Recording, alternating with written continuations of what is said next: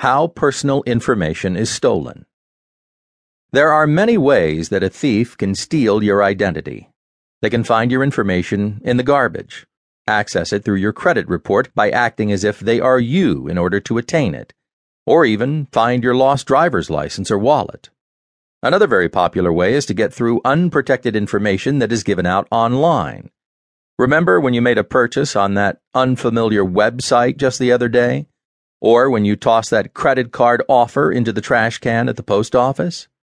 Have you ever noticed someone standing a little too close to you when you're using the ATM? You may feel eyes upon you, but then glance behind to see an innocent-looking man or woman holding a young child or in some way appearing harmless. There are many ways that those who are getting your information literally behind your back are hiding themselves behind a decoy or making themselves look innocent. This method of acquiring your information is referred to as shoulder surfing. You may have also heard how actually using your card at a machine can give criminals information. A tiny electronic camera can be placed above the keypad of the machine at a gas station or any other transaction spot. The card goes over the slot, and a picture is taken of your information. Skimming is a similar method where your entire card information is recorded. Here's another scam. A thief can put in a change of address for you with very little information. Then your mail is forwarded to an address or post office box that they have access to. The most widespread problem, though, is one that we all swear we would never fall victim to. But countless people do each year, and they too swore they would never be dumb enough to fall for such scams. The plan usually involves a request for money or a promise, if money is sent, that the person will share his wealth with you if you loan him the money to get his money. While you are probably shaking your head and thinking how ignorant the victims are, think again. The people behind the acts, both male and female, are seasoned con artists. They are good at what they do and are able to tell a very convincing story and usually have official-looking proof to back it all up. It's surprising how often people will come off their passwords when asked.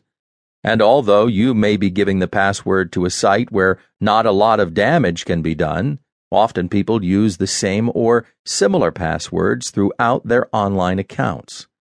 9 out of 10 people surveyed gave up their passwords for a small incentive. They did so to an official-looking person who was conducting the interview, but scammers often look quite professional. Identity theft is getting more and more sophisticated. There are many thieves who steal via the internet. They simply set up shop in some obscure place, plug in a computer, and send out tons of messages to emails stating that you need to verify your login information for some account you have or some other scam.